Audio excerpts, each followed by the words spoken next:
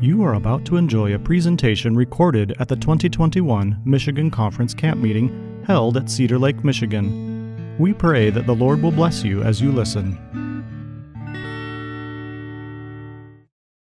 Heavenly Father, as we have gathered here for this time in the seminar, Lord, we are thankful for this time.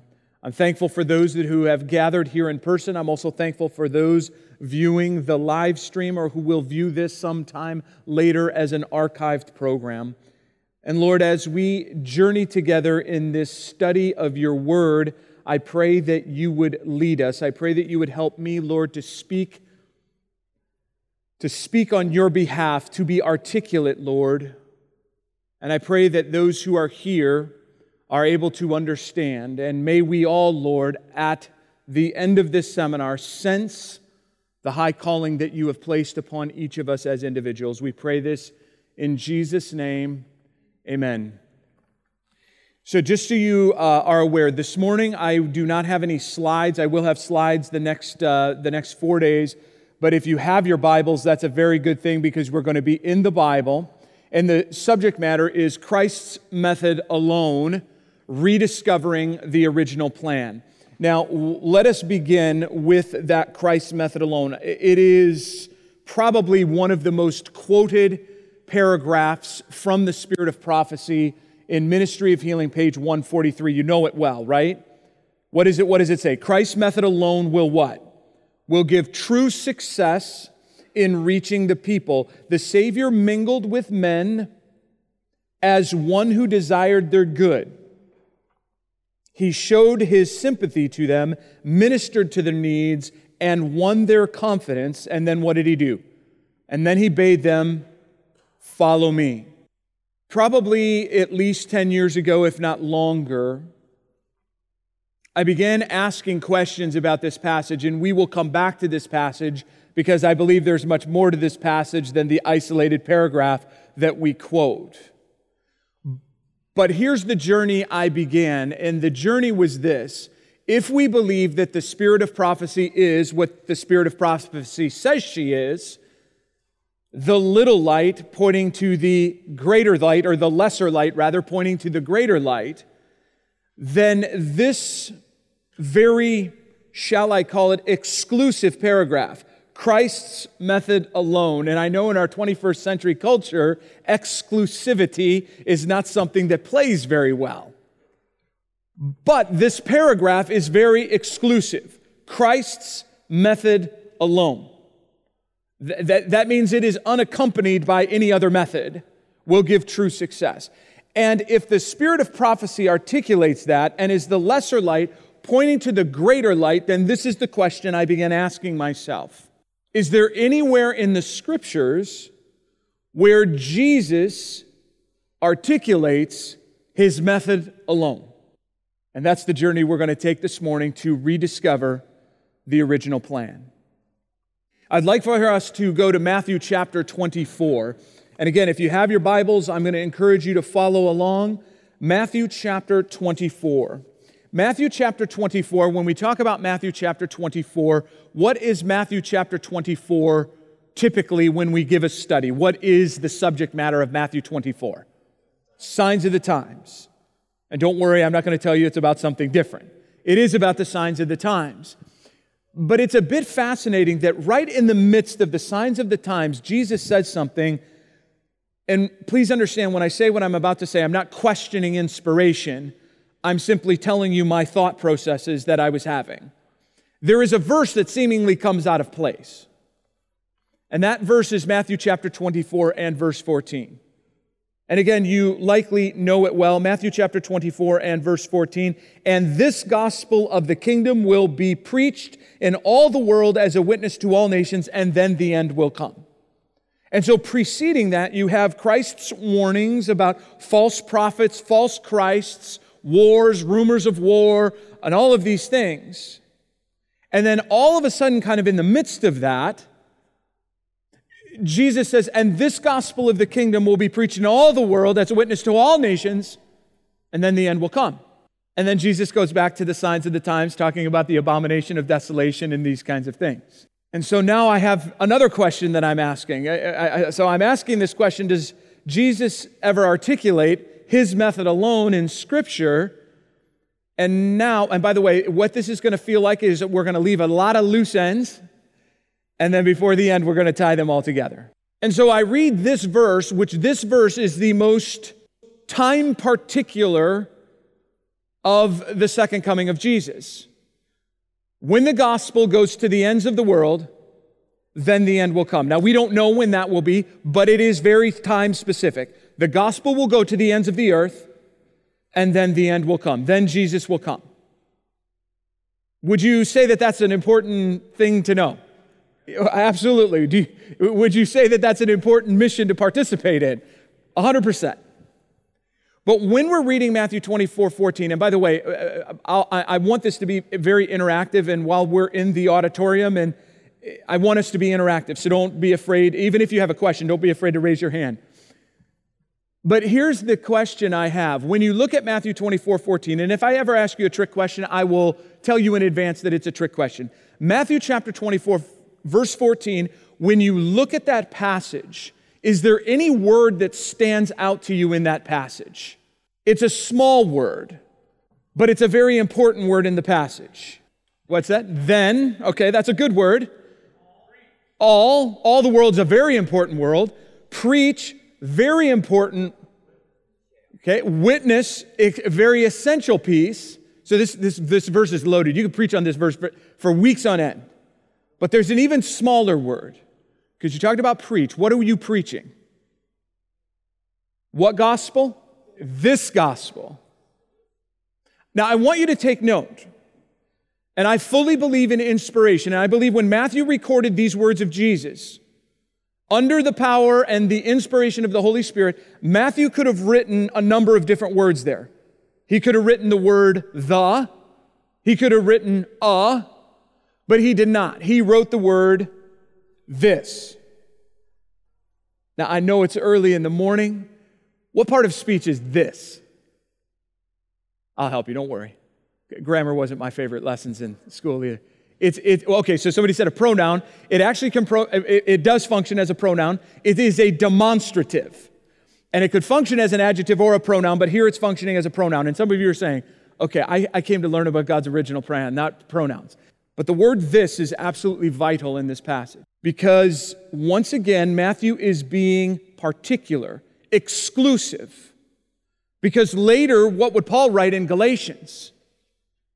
There are some that are preaching another gospel, but it is not a gospel at all. And so when Jesus spoke, Jesus wanted to make sure that his disciples understood this gospel of the kingdom will go to the ends of the earth, and then the end will come. Not another gospel, but this gospel. So now we are raising an additional question. What is this gospel? You see, often when we have this discussion about the gospel, what is the gospel? We will typically have a very ethereal, theoretical, or theological discussion. What is this gospel? So let's first be particular about that word. The word gospel in the original Greek is the Greek word euangelion.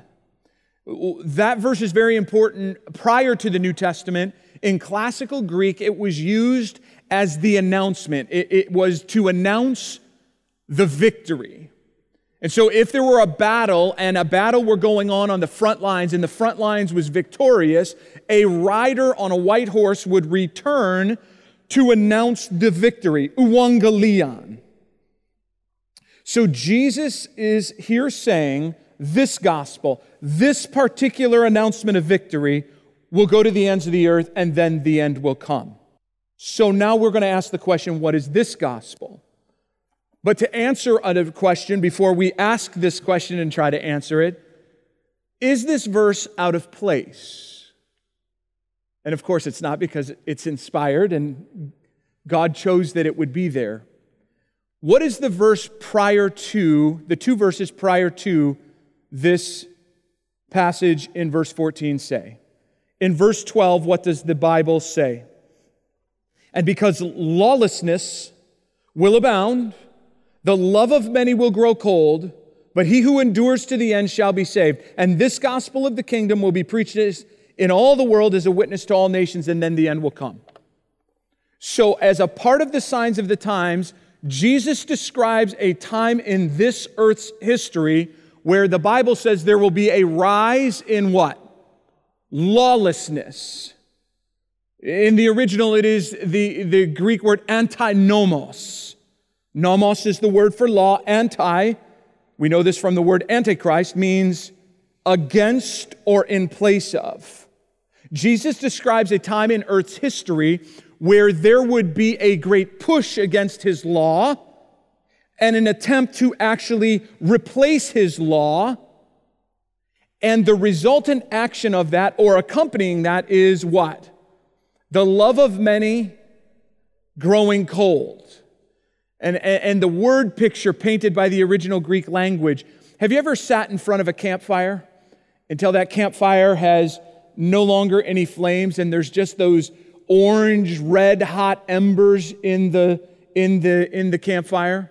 Have you ever sat there for long enough where those orange embers begin to darken on the edges and finally there's just a little glow in the center, and then that little glow will kind of flitter and flutter until it goes out, and then there's a little puff of smoke that comes up from that coal as it's extinguished. In the original Greek, that's the word picture being painted. And so Jesus, in speaking of the signs of the time, says there will be a time in which God's law will be, something will come against it or try to replace it, while at the same time, the love of many will grow cold. And if I can say it this way, there will be a time in earth's history where there is a rise in lawlessness and a rise in lovelessness. The word there, love, by the way, is the Greek word agape.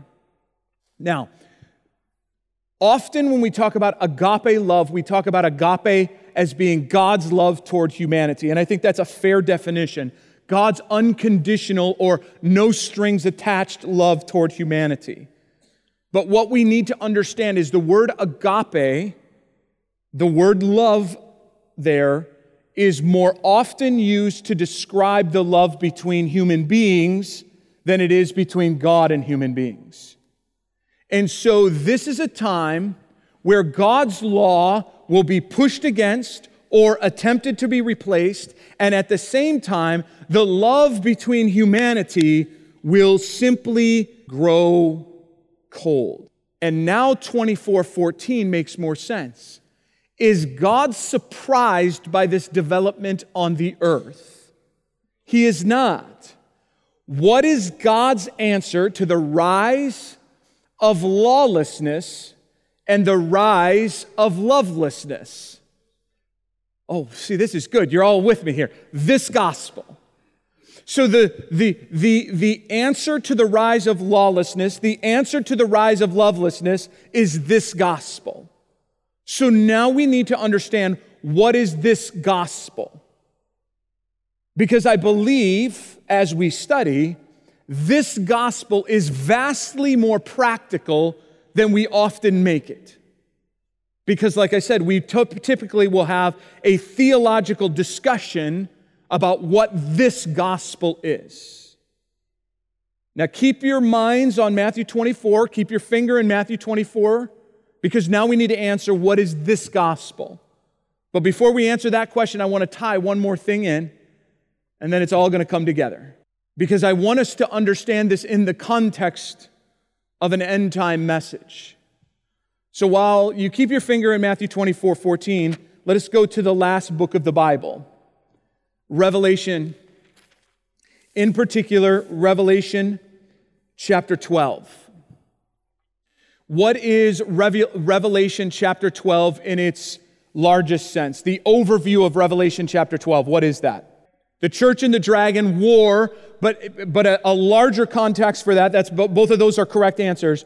It is an overview of the great controversy. From its beginning in heaven to its continuation where?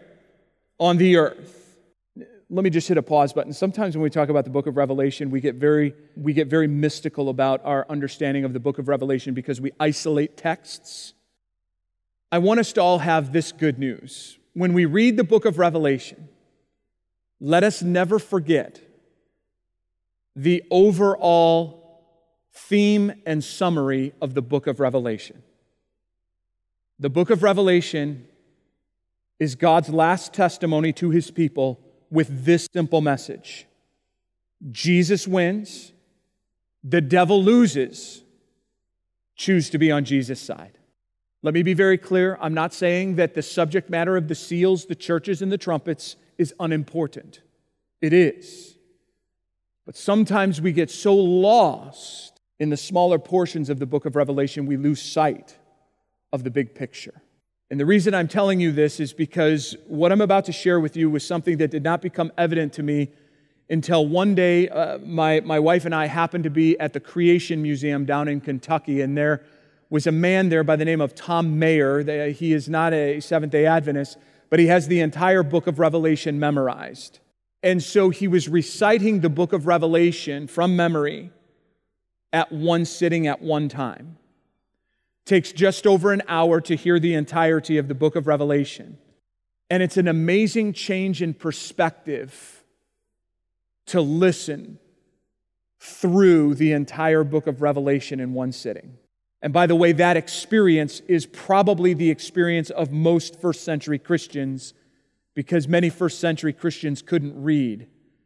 And that's why it is a letter to 7 churches, where the elder over the church would have gotten up and read the book of Revelation aloud.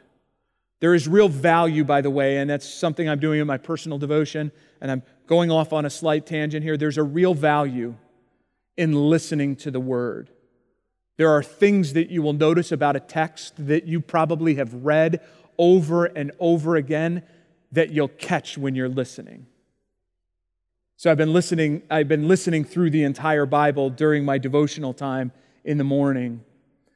But bringing us back to Revelation chapter 12. Revelation chapter 12 is this overview of the great controversy, which begins in heaven and then continues on the earth. And in its continuation on the earth, my dear brother over here said, the primary subject matter becomes the battle between the dragon and the woman.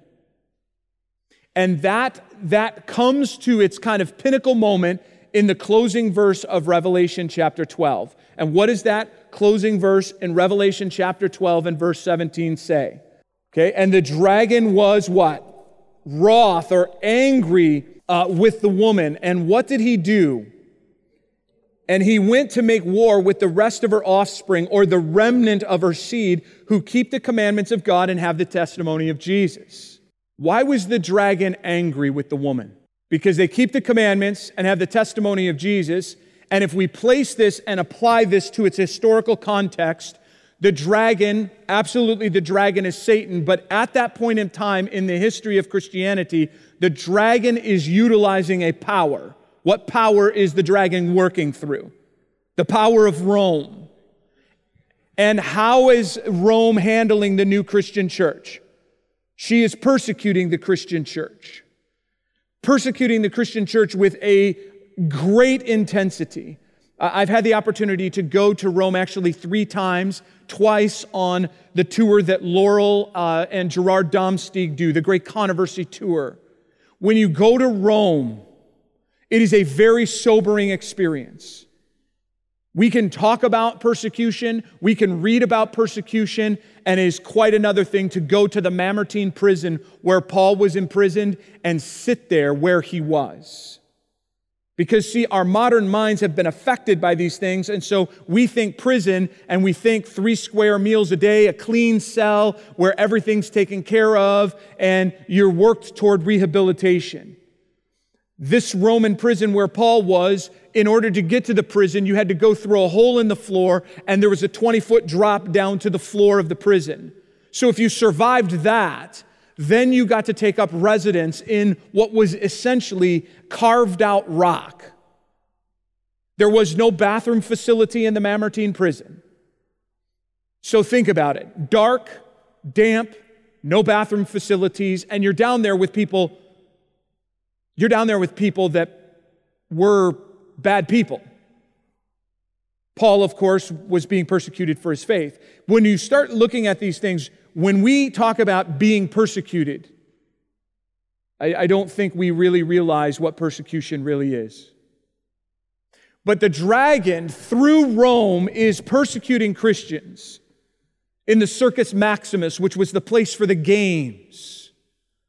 There was one night where Nero wanted the games to continue into the evening, but of course, lights had not been yet invented. So he then invented what he thought would be the first lights. And he took Christians, and he had these Christians dipped in tar, placed them upon poles, and lit them on fire, so the games could continue. But here's the problem with what the dragon was doing. The plan backfired. There are testimonies from the Circus Maximus where Christians were being martyred in the games. And then people in the stands, watching these people die for their faith, made decisions to become Christians on the spot. And so the dragon's grand plan of persecuting the church backfired. The Roman historian Tertullian says the blood of martyrs was as seed to the church. The church exploded in growth. And so the dragon is angry. And the dragon is in particularly angry with the remnant of her seed.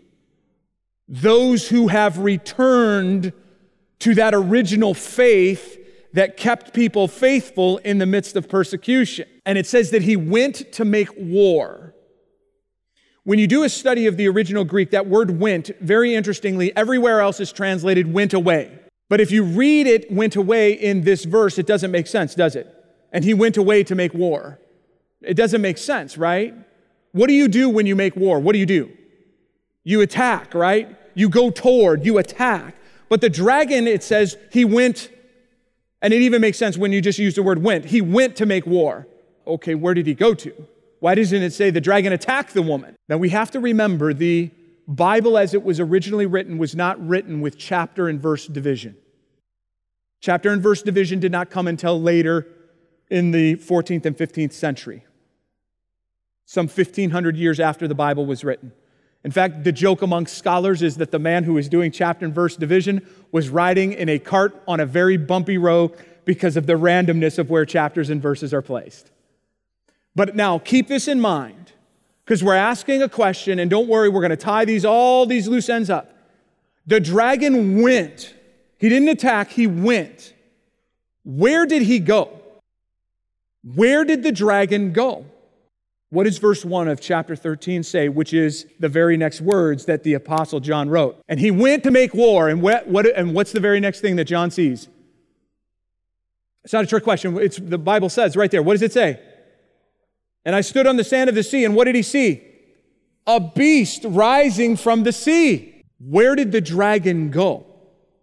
Where did the dragon go? The dragon went to go get his two friends. The beast that rises from the sea and the beast that rises from the land. And somebody keeps saying, the church, he went to go get. He did. Because now he changed his tactic. No longer was he going to assault from the front, but he was going to go to the back door. And he was going to slip in the back door. That back door's name is compromise. You see, the dragon needed a new tactic, and so he went to go get his coalition, the two others, the beast that rises from the sea and the beast that rises from the land. And don't let the analogous reality slip from you. 3 of them. He goes and finds the false trinity. What does the dragon want to do according to Isaiah 14? He wants to ascend, and he wants his throne to be that above who? The Most High. The dragon has aspirations of being the Father. The sea beast, the false church, we identify her as the Antichrist. She's identified as the man of sin. She's identified in Daniel chapter 7 as well. Her ministry lasts before she is mortally wounded. How long? 1,260 days of prophetic time. 1,260 days of literal time is how long? 3.5 years. Whose ministry was 3.5 years? Jesus' ministry was 3.5 years. The beast that rises from the sea, a false Christ figure. And then the beast that rises from the earth has one mission: to get all to worship the beast that rises from the sea. Even calls fire down from heaven, the false Holy Spirit. And so Revelation 12:17 says that the dragon was angry with the woman and changed his tactic, now goes through the back door and slips through the back door of compromise. And we don't have time in our seminar to talk about the compromises that took place. But once again, if you read history, you can see where these compromises took place. For example, just to give you one example, amongst Roman soldiers, there was an emerging religion that was being followed by many of the soldiers. That emerging religion was called Mithraism. Mithras, who was the son of Tammuz in the Roman gods.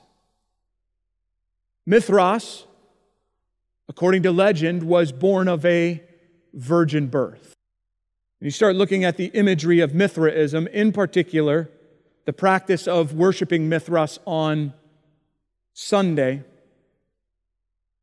You now begin to see the easy compromises of stretching to make Christianity more palatable to the Roman populace. But that's another seminar altogether. The beast that rises from the sea. What is one of the things that she does other than persecute the saints? According to Daniel chapter 7, what does she trample underfoot? Tramples the law of God. According to Daniel chapter 8, what does this power try to do? Change times and laws. And then the beast that rises from the sea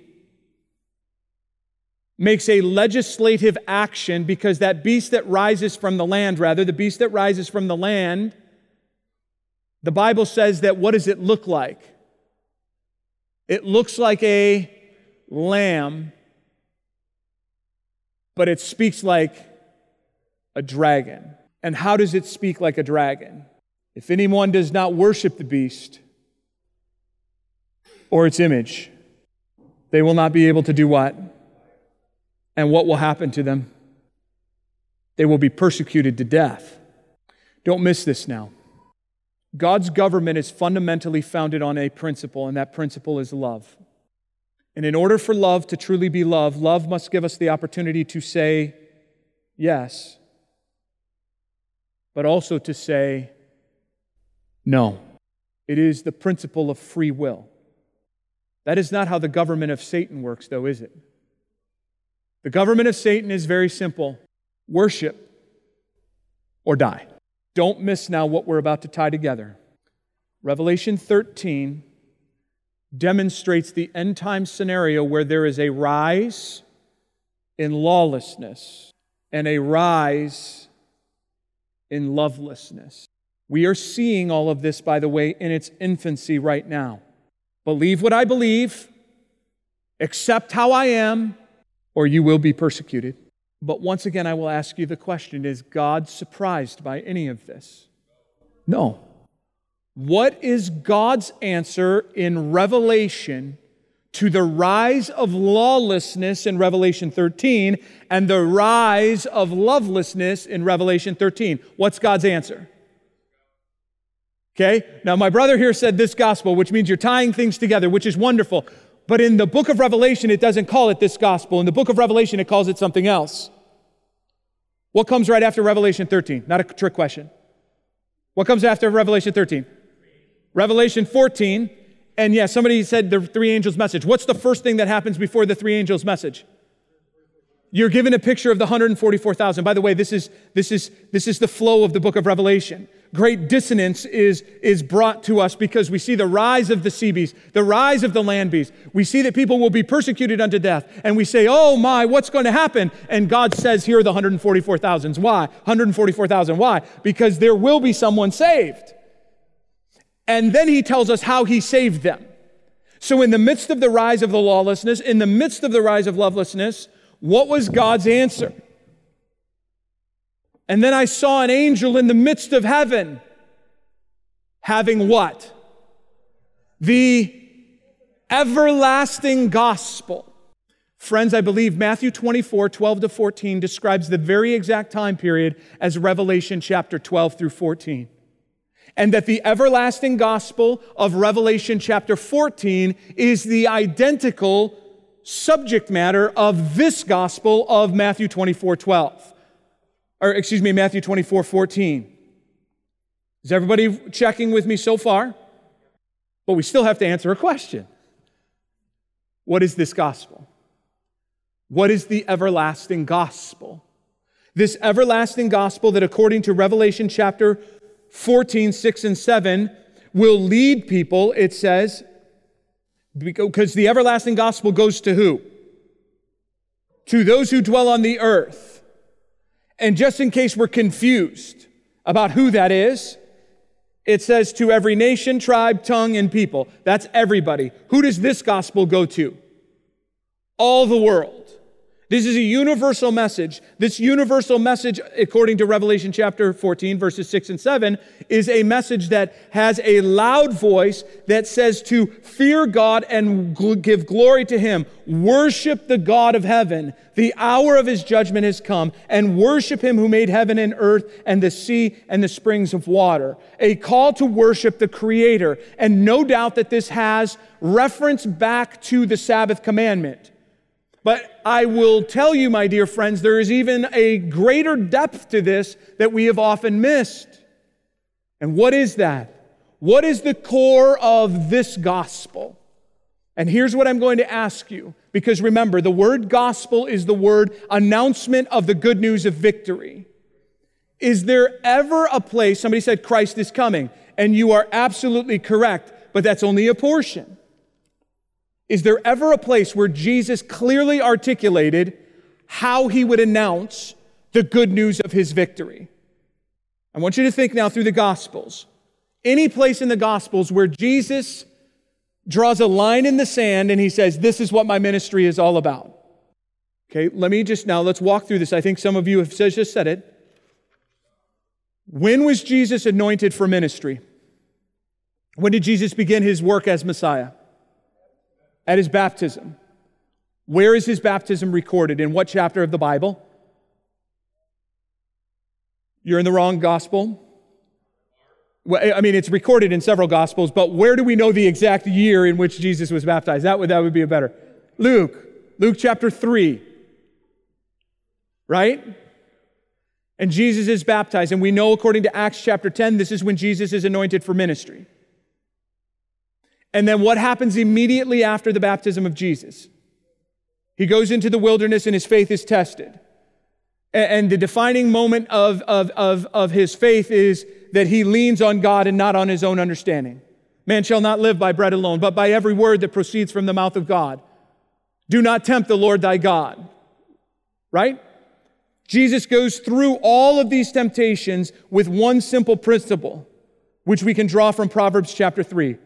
Trust in the Lord with all your heart and lean not on your own understanding. The word there, lean, is translated in other places in the Old Testament as rely. The word picture of this word lean is someone with a crutch who is leaning with all their weight on one crutch.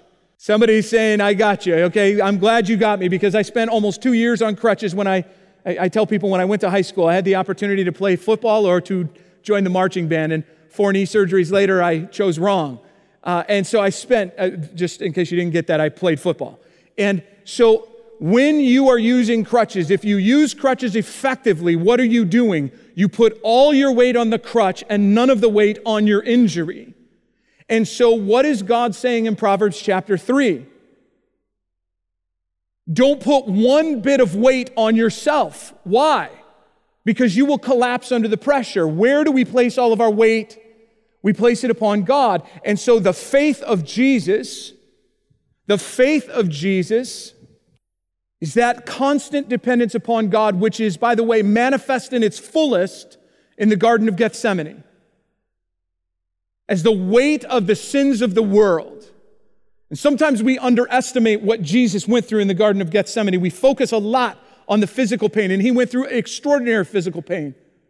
But Isaiah 53 says, our grief and our sorrow was placed upon him. Have you ever gone through a time where you have gone through extraordinary grief in your own life? And I want you to imagine that now. I'm not a science, and I had somebody correct me, and so I haven't checked this, but so I'll just use it. Because I was questioning how many people have lived in the history of the world. And this man came up to me and he says, they estimate that some 20 billion people have lived throughout time. I don't know if that's accurate or not. I'm not a scientist. But let's just say for a moment that's correct.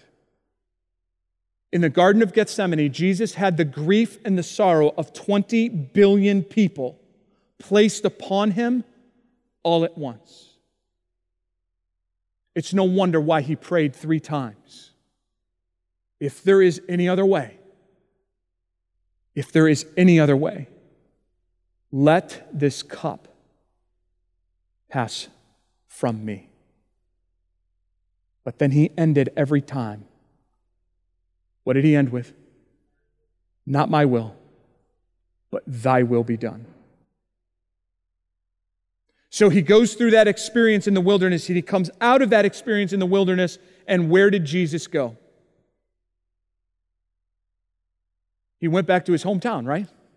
He went to Nazareth. And there in Nazareth, he went to the synagogue. You remember, right? What day did he go to the synagogue? On the Sabbath. And we often quote that text to talk about how Jesus kept the Sabbath. And there Jesus, in Luke chapter 4, receives the scroll and he does the scripture reading. And in Luke chapter 4, verses 18 and 19, Jesus reads these words. The Spirit of the Lord is upon me, because he has anointed me to preach the gospel to the poor. He has sent me to heal the brokenhearted, to proclaim liberty to the captives and recovery of sight to the blind, to set at liberty those who are oppressed, and to proclaim the acceptable year of the Lord. And then a few moments later, he says, today, this scripture is fulfilled in your hearing. And here's the amazing thing about this.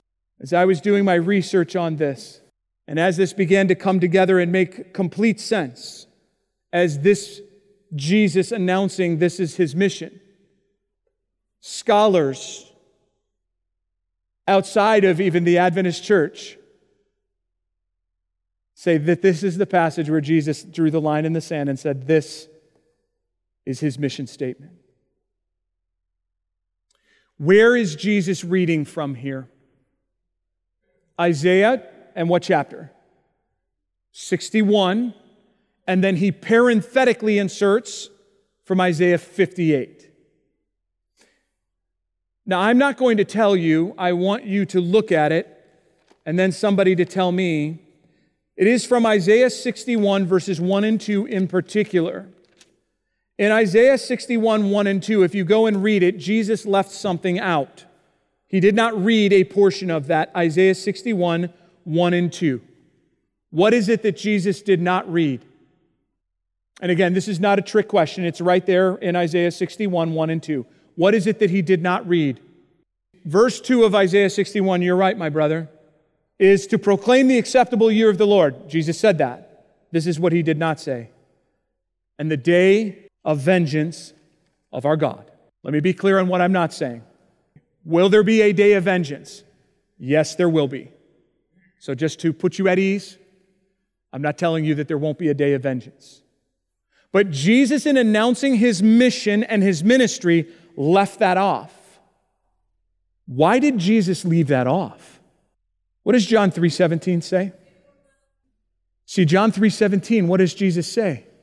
For God did not send his Son into the world to condemn the world, but that the world through him might be saved. I'm guessing my good friend David Fiedler in just a few moments is going to talk a little bit more about this word here, so I don't want to steal too much of his thunder. But the word there, saved, in John 3:17 is the Greek word sozo. Sozo is translated deliverance from sin, as it is there in John 3:17, but in all other places in the Gospels, it is translated to be made whole or to be made well.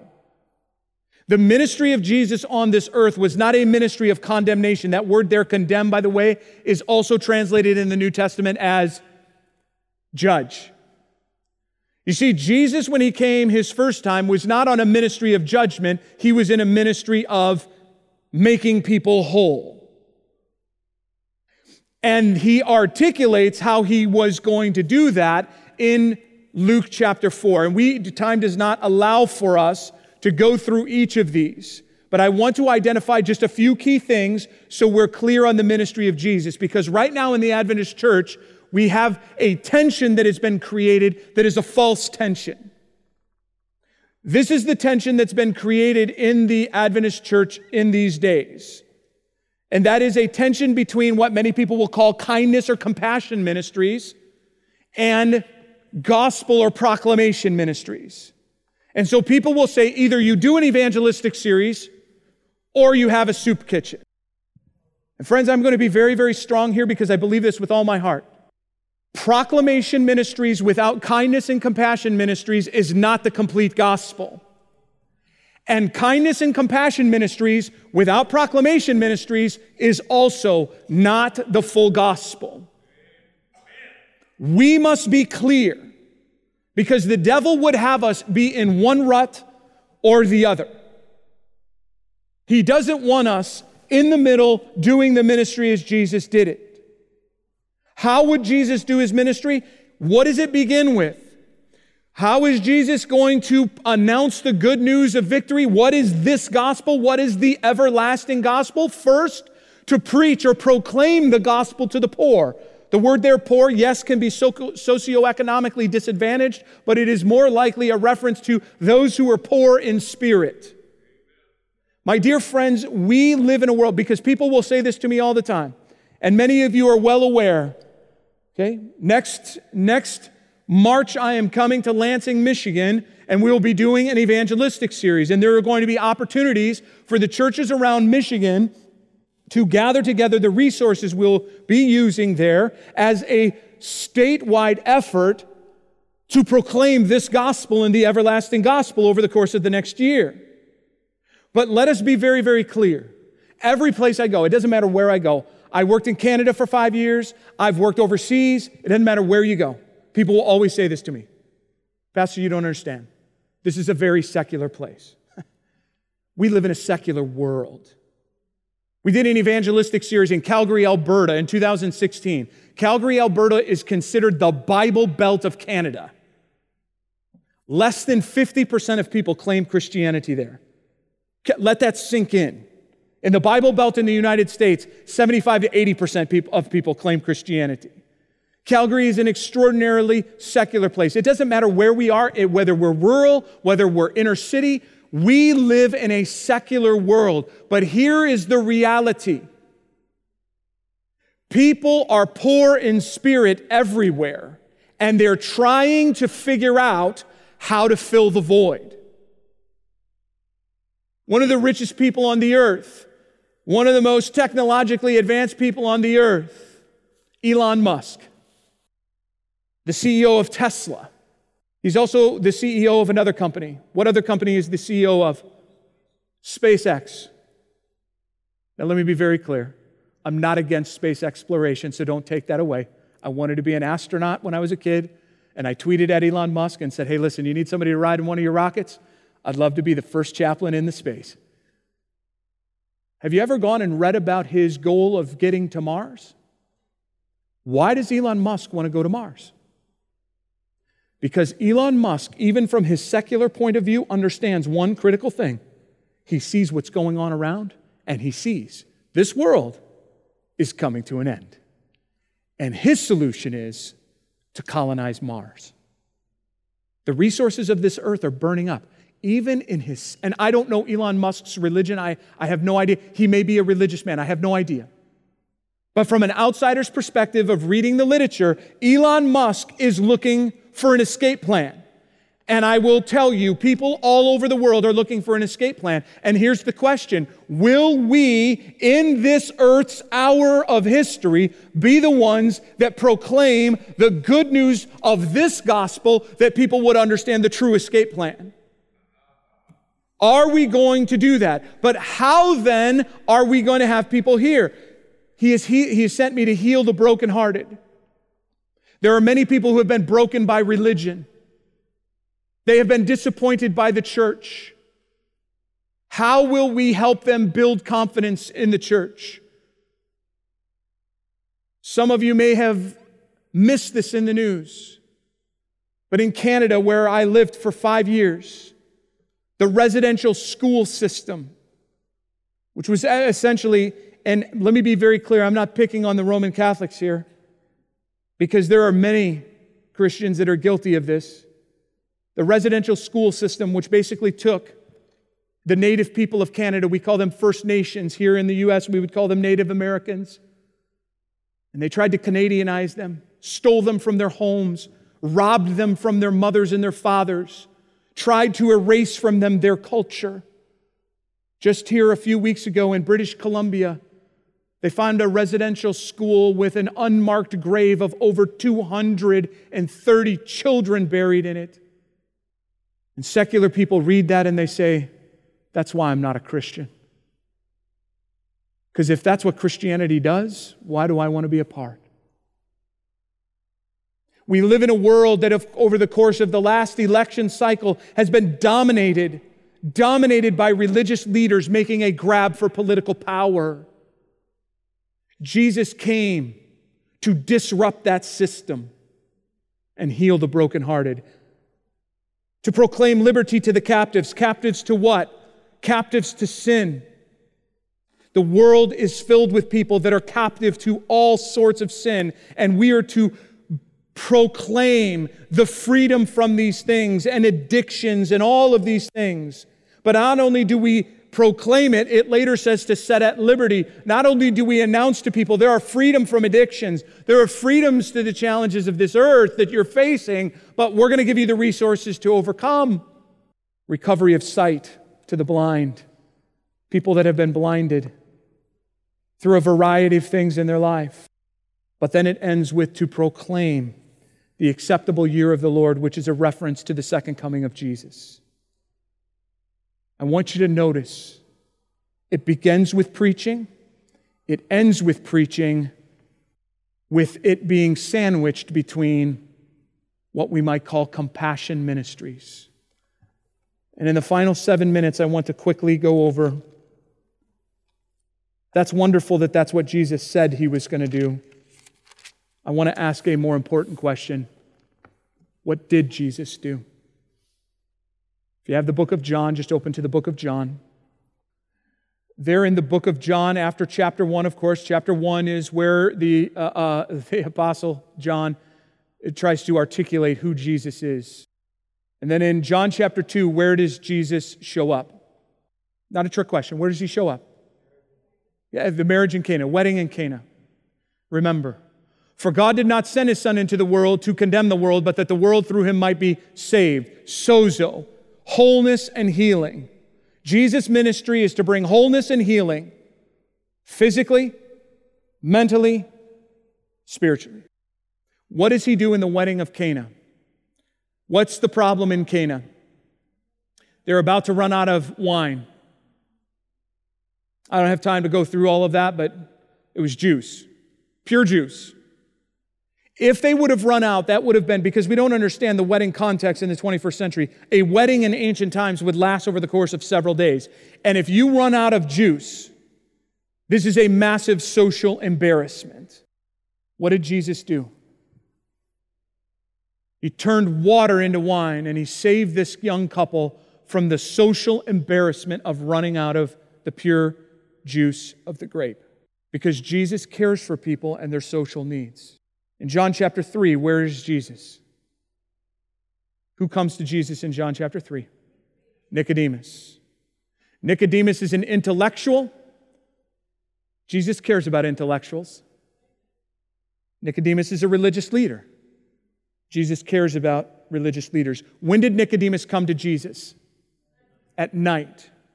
If you like languages in the original Greek, the syntax of that is not only did he literally come at night, but Nicodemus came in a nighttime-ish sort of way. Nicodemus was unprepared to reveal that he was kind of thinking that this guy might be the coming one. He might be the Messiah. He wasn't yet ready to reveal that. And he has this interview with Jesus, where Jesus gets straight to the heart of the issue. And straight to the heart of issue for Nicodemus was what? Nicodemus, you need to be born again, my friend. When do we next hear from Nicodemus, by the way? Not until the end. And I actually used to say at the crucifixion, it was right before the crucifixion, because the council comes together and Nicodemus kind of he doesn't make a big defense of Jesus, but he makes a little defense of Jesus. Here's the interesting thing. In the ensuing years between the beginning of Jesus' ministry and the end, Jesus never publicly reveals Nicodemus' interest in him as Messiah. Why? Because Jesus cares for people socially, he cares for people intellectually, and he cares for people spiritually. And he knew the Holy Spirit needed to do a work in Nicodemus' life, which the Holy Spirit did. Where at the end of Jesus' life, Nicodemus made full commitment and went and got the body of Jesus while the rest of the disciples hid for their lives. John chapter 4, where does Jesus show up? The well. But where was that well? Samaria. The Bible says that Jesus had to go to Samaria. If he followed the course of the rest of his Jewish compatriots, he would not have gone through Samaria. In order to get from Judea to Galilee, the straight line was right through Samaria. But the Samaritans, were the distant cousins of the Jews. But the Jews considered Samaritans to be filthy, dirty, unclean animals. So dirty and filthy and unclean that they were unwilling to step foot on the soil of Samaria. Jesus breaks the bounds of cultural, ethnic, and national pride. And then he encounters the woman. And what problems did this woman have? When was she collecting water? When do you collect water? In the morning. The well was a place of social gathering where the women would often come together and talk the news of the town. I imagine in my mind that this woman had grown tired of coming down to the well, and as she came down to the well, she would hear the hushes. Shh, she's coming. Shh. Have you ever had that moment, by the way, where you've walked in on somebody who's been talking about you and likely talking about you in a very unkind way, and as soon as you arrive, there is silence. It is the silence of guilt. The woman had grown tired of that, and now she collected water at noontime. The woman had been married 5 times, so undoubtedly the woman had been, at the very least, verbally abused, but likely physically abused. And then the woman starts talking to Jesus, and what does she talk about? This is Jacob's well. She talks about a religion of heritage. You see, you don't understand, Jesus.